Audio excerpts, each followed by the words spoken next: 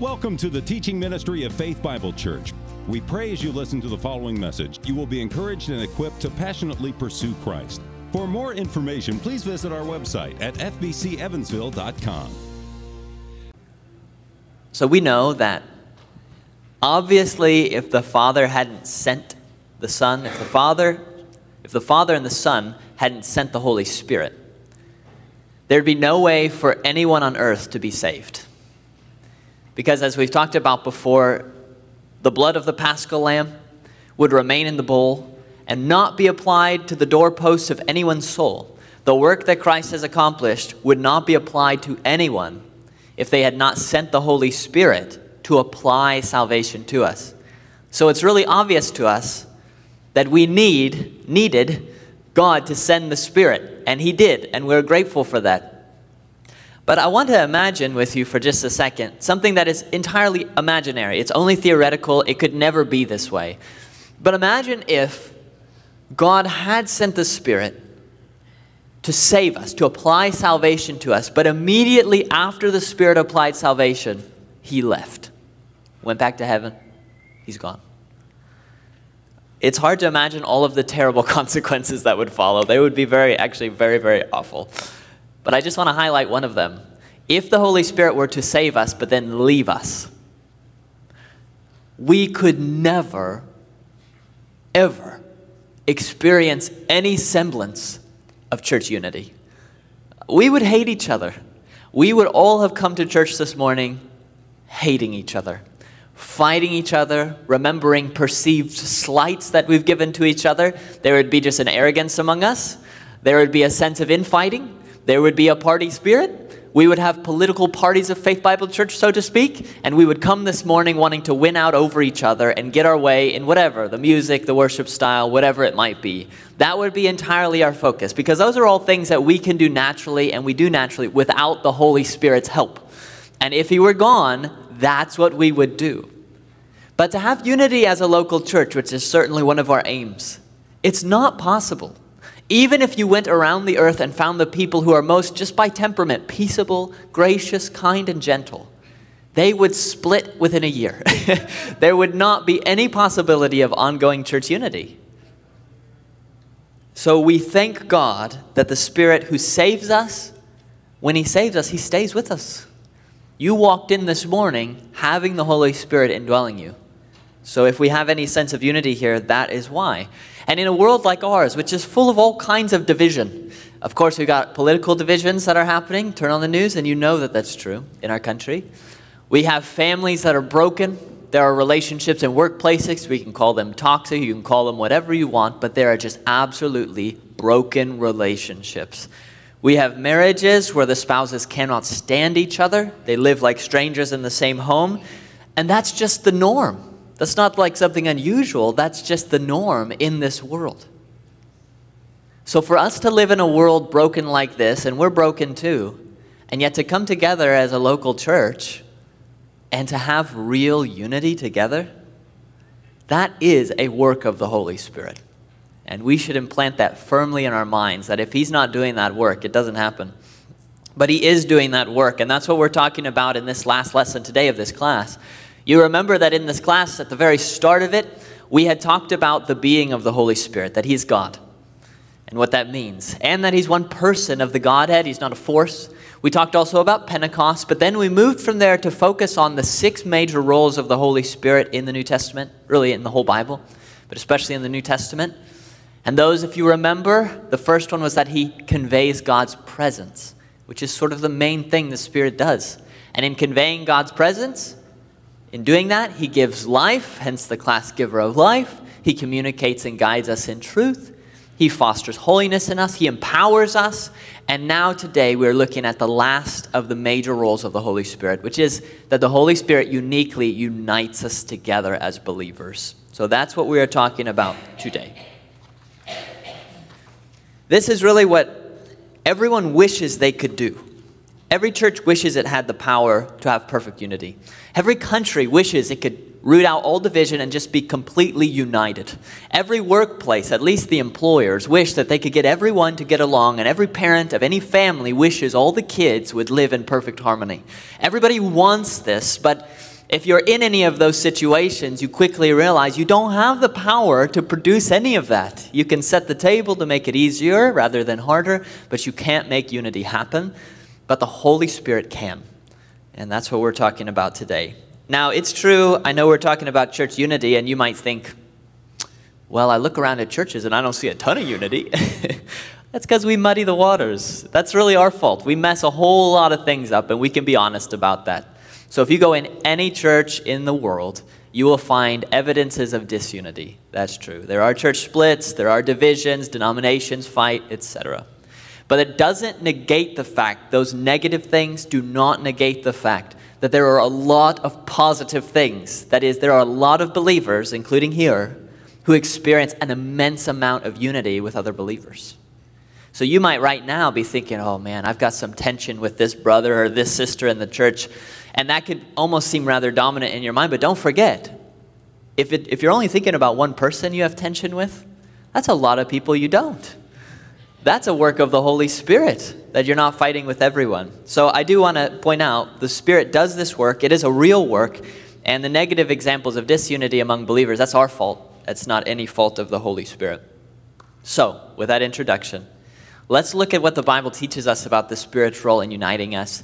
And what I'm going to do is I'm going to divide today into two parts. These aren't perfect terms, but I think we can speak of the Spirit's work of uniting us in the New Testament in a passive sense and in an active sense. So those will be our two headings. So let's begin with what I mean by the Spirit passively unites us together in Scripture.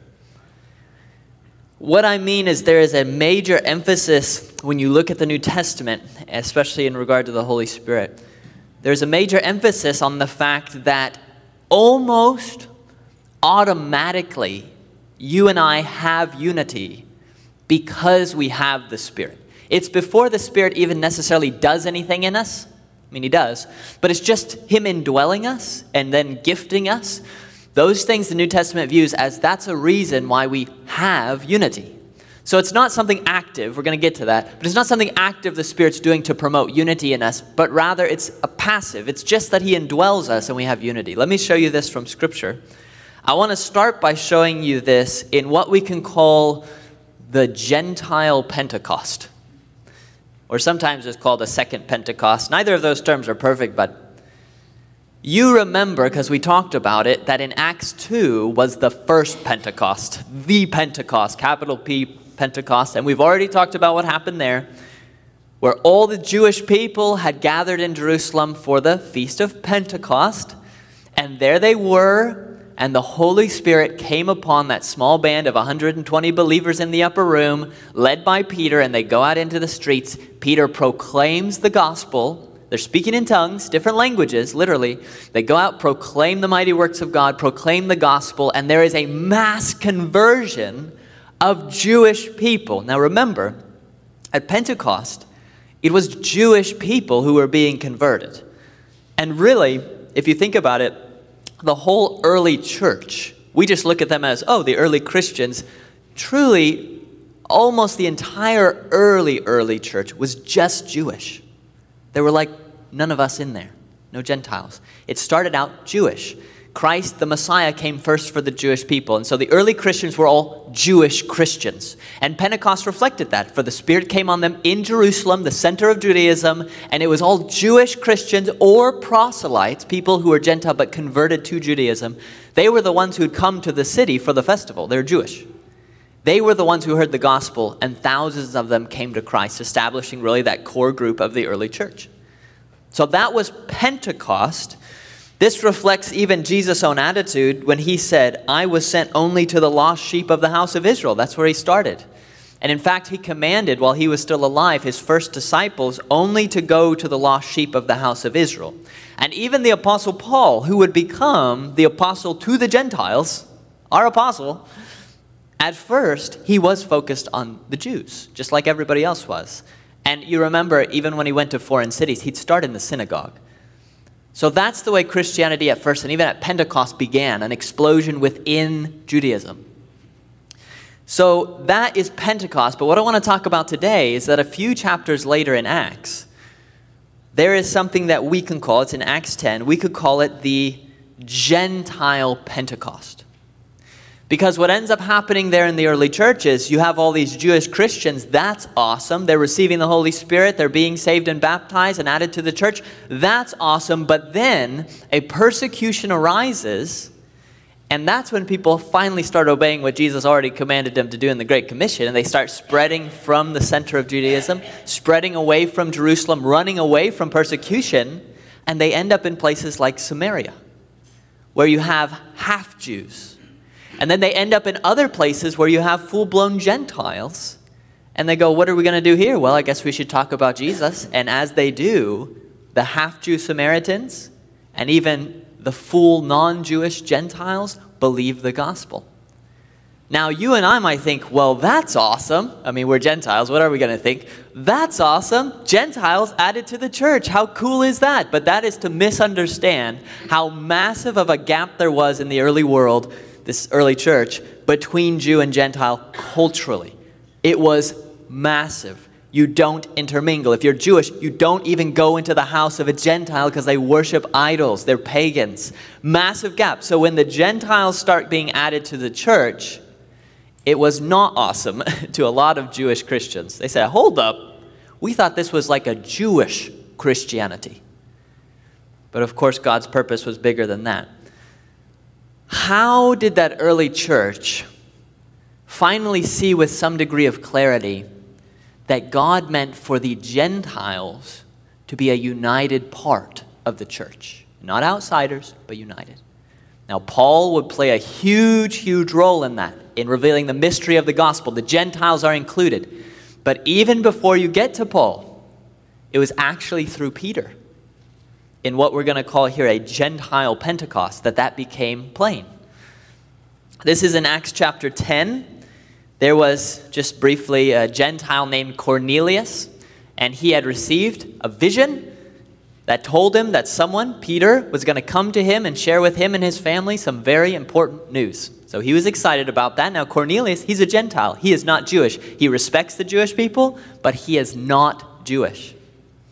Peter, meanwhile, you remember, has his own vision while he's hungry. Sheet comes down with unclean animals, what the Gentiles eat, and he says, I will not eat it. God says, eat it. He says, I'm not going to eat it. 3 times to make clear to Peter, hey, I'm doing something here. In the past, you couldn't eat this. Something's changing. Well, just then, here come some people, and the Holy Spirit communicates to Peter, go with those people. And they've come from Cornelius. He said, hey, Cornelius had a vision, and you need to go talk to him. Peter says, all right. So he goes with them, goes to the house. He preaches the gospel, not only to Cornelius, but it says his relatives and close friends were all gathered in that house to hear Peter. Peter does what Jews don't do. He goes into the house of a Gentile. It's a big deal. And he proclaims to them the gospel. And now see what happens in Acts 10 when Peter proclaims the gospel to the Gentiles. Starting here, I'm not sure actually what verse this is starting. This is starting in verse 44 of Acts 10. While Peter was still saying these things, the Holy Spirit fell on all who heard the word.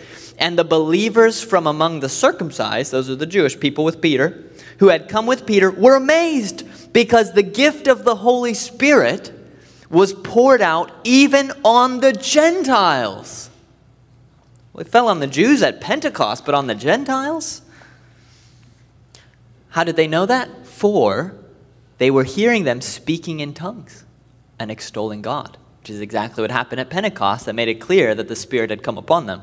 Then Peter declared, can anyone withhold water for baptizing these people? I mean, I know they're Gentiles, but look, they're speaking in tongues, like us, who have received the Holy Spirit just as we have. And he commanded them, Gentiles, to be baptized in the name of Jesus Christ.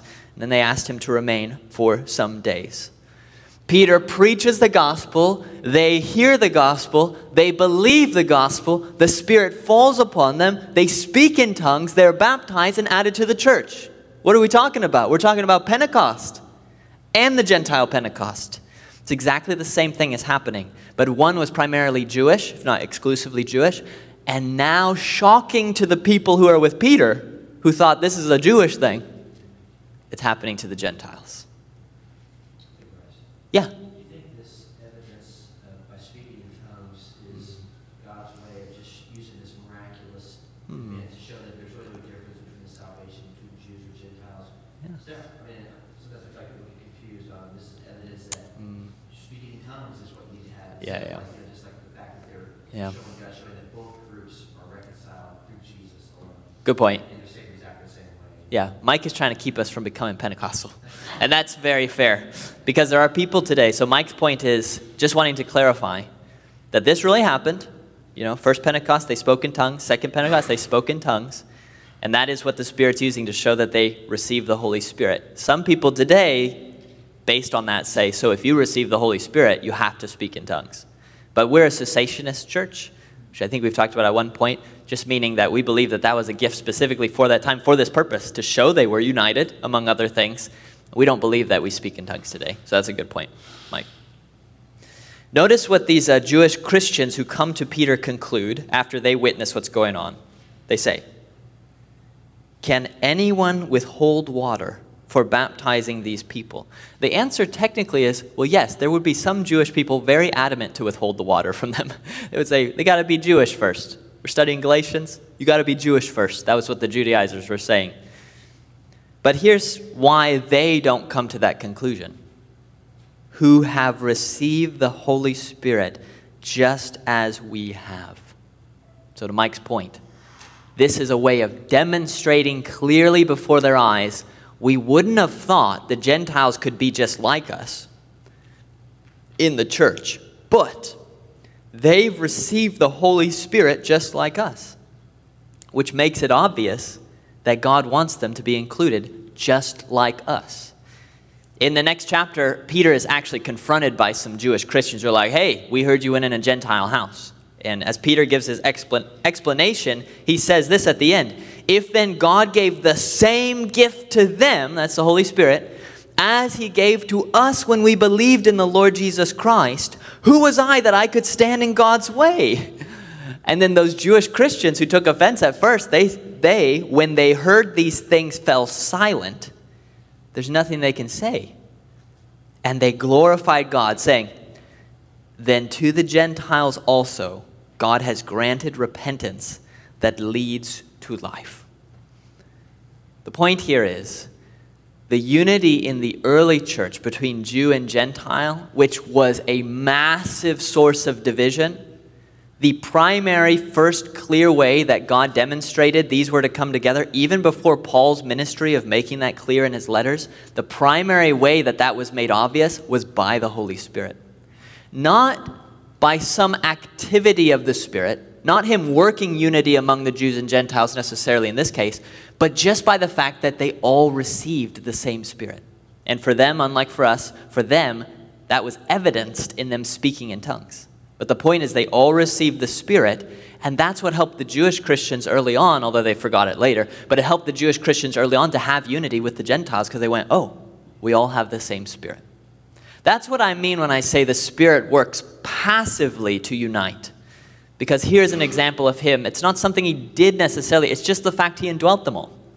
That in and of itself almost automatically helped them to have a sense of their own unity. This is what's described in Ephesians 2 by Paul when he says we both, and he's talking about Jew and Gentile, we both have access in one Spirit to the Father.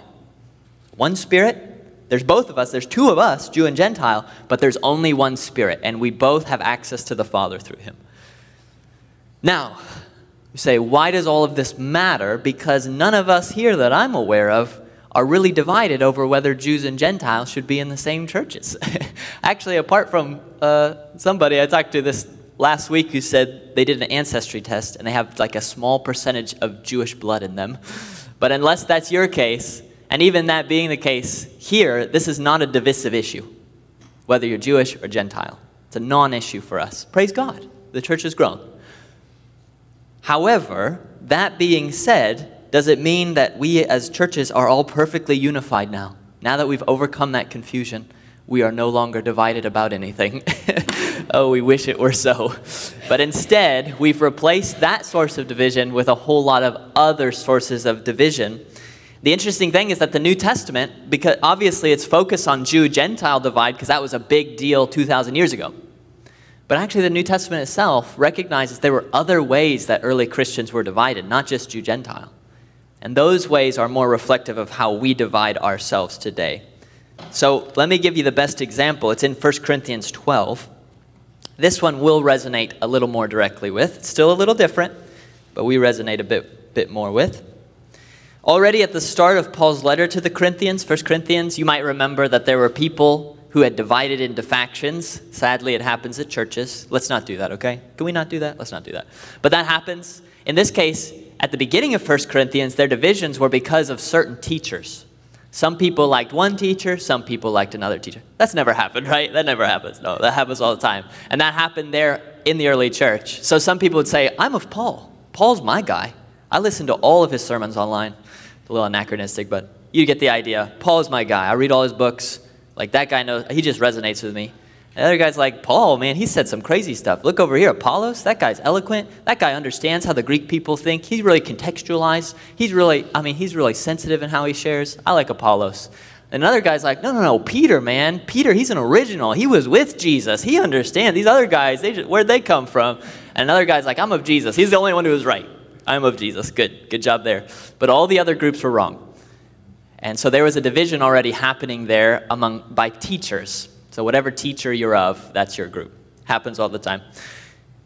Well, when you get to 1 Corinthians 12, he's not focused so much on the division among teachers. His focus is on yet another thing, which we also share.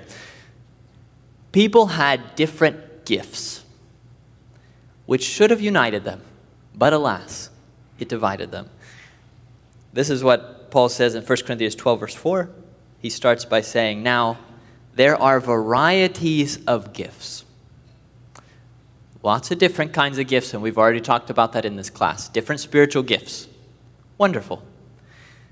Well, what the Corinthians seem to have done, which we can guess it because it happens all the time, is to take some of the gifts that they considered more important. Which ones would those be? The temptation is always to think whichever ones get you up front. So the teaching and the preaching and, leading, like that's the real important stuff. So we make the division, the pastors, and then you've got the lay people. Like what in the world, where'd that come from? But we do that. And that's what they did there. And they said, well, you've got the gifts that put you out front for them, because it was early church. They had some of those gifts of revelation as well, like tongues, which we don't have today, or prophecies. But all of those put you up front. You're leading, you're speaking. And then you had the other gifts, which are the vast majority of the gifts are not those. It's a very small group of it. Most spiritual gifts in the church, if you're going to function, everyone can't just be prophesying. Most gifts in the church are going to be administration and leading and giving and helping and serving. A lot of them are going to be behind the scenes type of things. But what the Corinthian church seemed to do was say, hey, those guys standing up front declaring the will of God, like those are the legit people. So those of us who do that, we're legit. Everybody else, get the crumbs, do what you can. So there ends up being a division. And this isn't in the text, but from experience, it goes both ways, So that if you have this gift that you think, oh, they have that gift in front of them, they're probably just proud and arrogant, but I'm behind the scenes, I'm humble. Anyways, we divide over all these things. The point is they're different gifts. And any time something's different, there's the potential for division. Even if it's the same, there is, but especially if there's some difference. The point is the Spirit's gifted people differently, and so they divided over that. So Paul says, now there are varieties of gifts, but how does he push them to unity? He follows, varieties of gifts, but the same Spirit. Different gifts. Oh, then I'll be in this group and you be in this group of gifts? No. Same Spirit. And listen to what he follows with. This is good. He says, for to one is given through the Spirit the utterance of wisdom. There's that guy up front speaking. It's through the Spirit. And to another the utterance of knowledge according to the same Spirit. To another faith by the same Spirit. To another gifts of healing by the one Spirit. To another the working of miracles. To another prophecy. To another the ability to distinguish between spirits. To another various kinds of tongues. Again, most of these unique to the early church. To another the interpretation of tongues. And he says, all these are empowered by one and the same Spirit who apportions to each one individually as he wills. Again, it's not that the Spirit, in this case, we'll talk about this in a second, it's not that he came into the Corinthian church and actively worked unity among them in this case. But the point Paul is making is by default. Just because he indwells you and has gifted all of you, there should be unity. Because there's only one Spirit who gifted you all. So he's not directly attacking unity. Let's make unity happen. But here it's just something else the Spirit did, but because there's only one Spirit. He's using really the analogy of a body. You have a body and you have a spirit.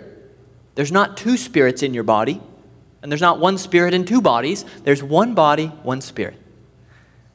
Similarly, Paul argues, the body of Christ, the church, we've got all these different members, but there's only one Spirit in us. Therefore, we ought to be united, just like one body should be united with itself and not divided. So that's what I mean by the Spirit passively unites us. So when we feel divided, we go, wait a minute. You have the Holy Spirit in you. I have the Holy Spirit in me. That is already a massive ground for unity between us. Assuming we have the Spirit, it's already a great ground for unity. All right, so that's passive. Let's move now to the Bible's teaching about the active role of the Holy Spirit in uniting us. Listen to the words which conclude 2 Corinthians here.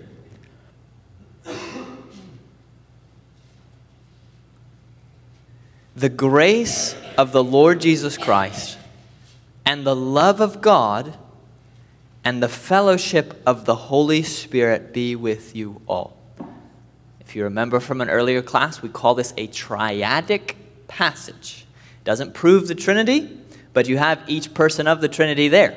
Father, Son, and Holy Spirit. And they're set in parallel. So it's a good clue that there is a Trinity. So it's a triadic passage. And in this triadic passage that ends 2 Corinthians, each person of the Godhead, Paul appeals to them that they would do something for the Corinthians. Just one God, but three persons, and he appeals to each person. He wishes, really, on the Corinthians something from each person. And you see that there. From the Son, he's wishing grace. From the Father, he's wishing love. And what is he wishing from the Holy Spirit? Fellowship. This is the fun Greek word koinonia. I don't know if you ever heard the word koinonia. It's a good word to know. Koinonia. The idea is a commonness, a sharedness, a commonness, koinonia. The Greek of the New Testament is called koine Greek, similar word, because it was common. It was used by everybody. Typical common Greek. Koinonia is our commonness, our sharedness. And Paul is wishing for this kind of sense of sharedness among us, specifically not from the Father, nor from the Son, but specifically from the Holy Spirit.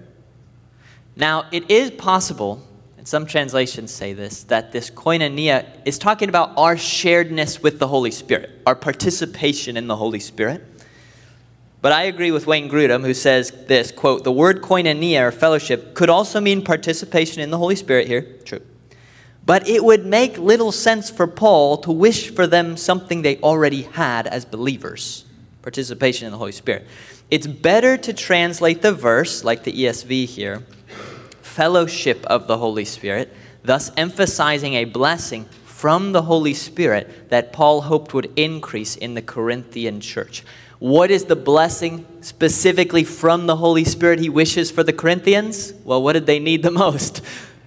Fellowship, unity. They needed unity. So he wishes them koinonia, and he wishes it from the Holy Spirit, which shows us he could have wished it from the Father or the Son, but the fact that he uniquely wishes it from the Holy Spirit shows us the Holy Spirit has an active role in giving us this koinonia, or sense of fellowship among ourselves. I think this is the same point that's being made in Philippians 2. I don't remember when I preached it if I said that or not. I don't know. So maybe I'm contradicting myself. But as I look at the text now, I think this is the point. I think the ESV mistranslates this part of Philippians 2, which says, so if there is any, it starts this way, if there's any encouragement in Christ, any comfort from love, notice, any participation in the Spirit, literally, any koinonia of the Spirit, any affection and sympathy, complete my joy by being of the same mind. So he is urging them on the basis of these true things. If there are these things, is there any love around here? Of course. Well, if that's the case, let's be united. And one of the any's that he throws out there is there any koinonia of the Spirit here? Now, ESV takes that as commonness with the Spirit, our participation in the Spirit, which is strange because it takes it different in 2 Corinthians. I'm sure there is a reason for that. But I think just like the King James and the NASB have here, it should be, if there's any fellowship of the Spirit. Again, referring to, if the Holy Spirit has worked any unity or fellowship among us, which he has, then let's strive to be united. I think that's what he's saying there. Lastly, still speaking of the Spirit's active work, Ephesians 4. This is my favorite passage on church unity. As of this week, as I've been studying this, it really is. I love this passage. The beginning of Ephesians 4. First 3 verses say this. I, therefore, a prisoner for the Lord, urge you to walk in a manner worthy of the calling to which you've been called. Well, what is that manner? With all humility and gentleness, with patience, bearing with one another in love, eager to maintain the unity, it's not koinonia, it's a similar word, the unity of the Spirit in the bond of peace. What is the unity of the Spirit? It is a unity, a oneness that the Holy Spirit has worked among us actively. By default, he's done it. He's worked a unity among us. And notice, he doesn't say you need to make the unity happen, as people have pointed out, but instead he says maintain it and be eager to do it. You got to work at it, but you've got to maintain a unity that the Holy Spirit has already worked among us. So here you see this active working of unity among us by the Holy Spirit. Now, I want to finish this by getting a little bit more specific. And this is something that did not stand out to me until I was preparing this and looking at the texts in preparing and reading, and this really stood out to me. So maybe I'm late to the game. Maybe you already thought of this. But let me show you in a specific way how the Holy Spirit fosters unity. Now, much of the Spirit's work in working koinonia among us is just invisible, and I can't describe it to you. He just does it. I haven't seen it. He does it, and we're united. So I can't even really talk about that part of it because it's invisible to me. It's a true mystery. But some of the ways that the Spirit works actively to unite us, you can see. And let me give you an example of one of those. I think the primary visible way that the Spirit unites us can be seen if you just ask this question. If we're going to be a church that has unity, what are the attitudes or characteristics or elements of maturity that we will absolutely need that will lead us to have unity together? Say, well, definitely, since we are all annoying to somebody, since that's just how we are in this fallen world, the only way we're going to have any sense of unity is we're going to have patience. You're going to have to be able to put up with some people that annoy you. You just have to do it because you will never find a church absent of such people. So there has to be patience among us, right? Okay, so we need patience. You're going to need something like humility because you're going to perceive slights from other people, and sometimes they're going to be real. They make a little comment in Bible study, and you know it's about you. What are you doing? Or they say something, they're not even thinking of you, but that's how you take it. Oh, he's talking about me. She's talking about me. You're going to perceive a slight, and you're going to feel offended. Well, it's going to happen. It's happened, and it's going to happen more. So if we're going to have unity and that's not going to blow us up, what do we have to be? We're going to have to be humble. We're going to have humility, patience, humility. When we wrong each other, which we will do, we're going to have to be quick to forgive, or that's going to turn into bitterness, and a root of bitterness is going to take root here, and then we're going to split, and bad things are going to happen. So there has to be this quickness to forgive. If we have the inner peace that Christ offers us, and we're not just anxious all the time, but we're resting in Him, trusting Him. That's going to be pretty important to keeping us from overreacting and causing problems. Okay, got to give this to the Lord, trust the Lord. Going to need outer peace among ourselves, of course. Joy is helpful because if you don't take yourself too seriously and you can breathe and step back and have joy even in trials, it's going to help with unity. Okay, so here are some qualities, and I would say, of course, above all of these is the umbrella idea of love. If we have love for each other as a church, we will be united. Is it possible to have love for each other and not be united? No. So that is like the essential thing, and everything else is under that. If you love people, you forgive them. If you love them, you're patient with them. If you love them, etc. So just thinking of the qualities necessary for us to be united, where are these going to come from? How are we going to get these qualities essential to our unity? These are all qualities that the Holy Spirit Himself uniquely works in us. This is the main visible way the Spirit unites us, is by helping us not get at each other's throats when we annoy each other. And that really is a work of the Holy Spirit. Do you think the little seeds that turn into massive disruptions in a workplace, they just grow over time and they seem irreparable? That would happen here. Lest you have the qualities that the Holy Spirit promises to work in us. It does require our effort too. It's synergistic, but it is the Holy Spirit's work fostering all those things in us. He works that love in us, which is what allows us and even leads to us being united together. The fruit of the Spirit is love. That will help our unity. Joy, that would help our unity. Peace, whoa, yes. Patience, need it. Kindness, yeah. Goodness, definitely. Faithfulness, got to have it. Gentleness, self-control, these come from the Spirit. And if we have these as a church, we'll be united. And if you're not convinced of that, you may remember that immediately before, in Galatians 5, immediately before the list of the fruit of the Spirit come the works of the flesh, which are the opposite, and they include these things: enmity, strife, jealousy, fits of anger, rivalries, dissensions, divisions, envy. That's what you get if you don't have the Holy Spirit actively working among you. You want to visit that church? You want to go to Corinth in that situation? No, you don't want to visit that church. You don't want to be that church.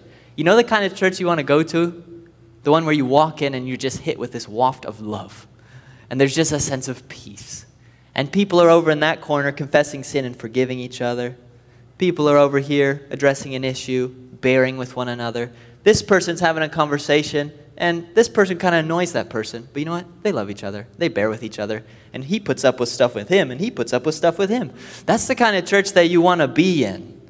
And only the Holy Spirit can work those kinds of qualities into us.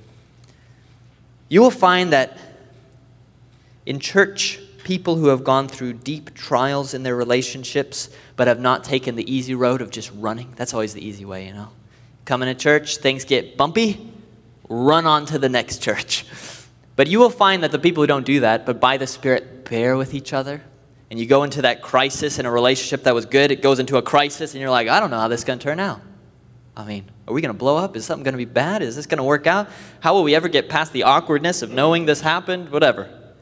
But you bear with each other, you forgive each other, you press in to each other, you don't run away from each other. And a church made up of relationships, not surfacey ones where you've never got to that level, but those deep relationships where you've hit the crisis, but by the Holy Spirit you push through it, they form into such solid relationships. That is a healthy church. Not the one without crises of relationships, but the ones where the Spirit helps you press in and not run away and work through the issues and the conflicts, following biblical principles. That is a work of the Holy Spirit. And that's the only way you can have unity. So as we end this class, I would encourage all of us, among all our other prayers, to always be praying specifically that the Spirit would give us this kind of unity and all of the qualities necessary to this kind of unity. I'm sure that some of you right now, you have tension with somebody in this church. Don't worry, I don't know about it, okay? I'm just throwing that out there. So you've got some tension. You go, oh no, yeah. And maybe for some of you that means follow Matthew 18, you got to go. You just got to go talk to him. So that's awkward. Okay, you got to go do it. It's what you're commanded to do. The Holy Spirit will go with you. He will help you. Do it with humility. Go have that conversation if it's a clear sin. But for some of you, that tension is just, I don't know. It's not even something you could clearly put your finger on. It's just a great relationship that's kind of soured over time and you're wondering about it. Listen. Do we have the Holy Spirit living among us? Is there anything impossible for the Holy Spirit to do? So let's trust the Holy Spirit in our relationships with each other.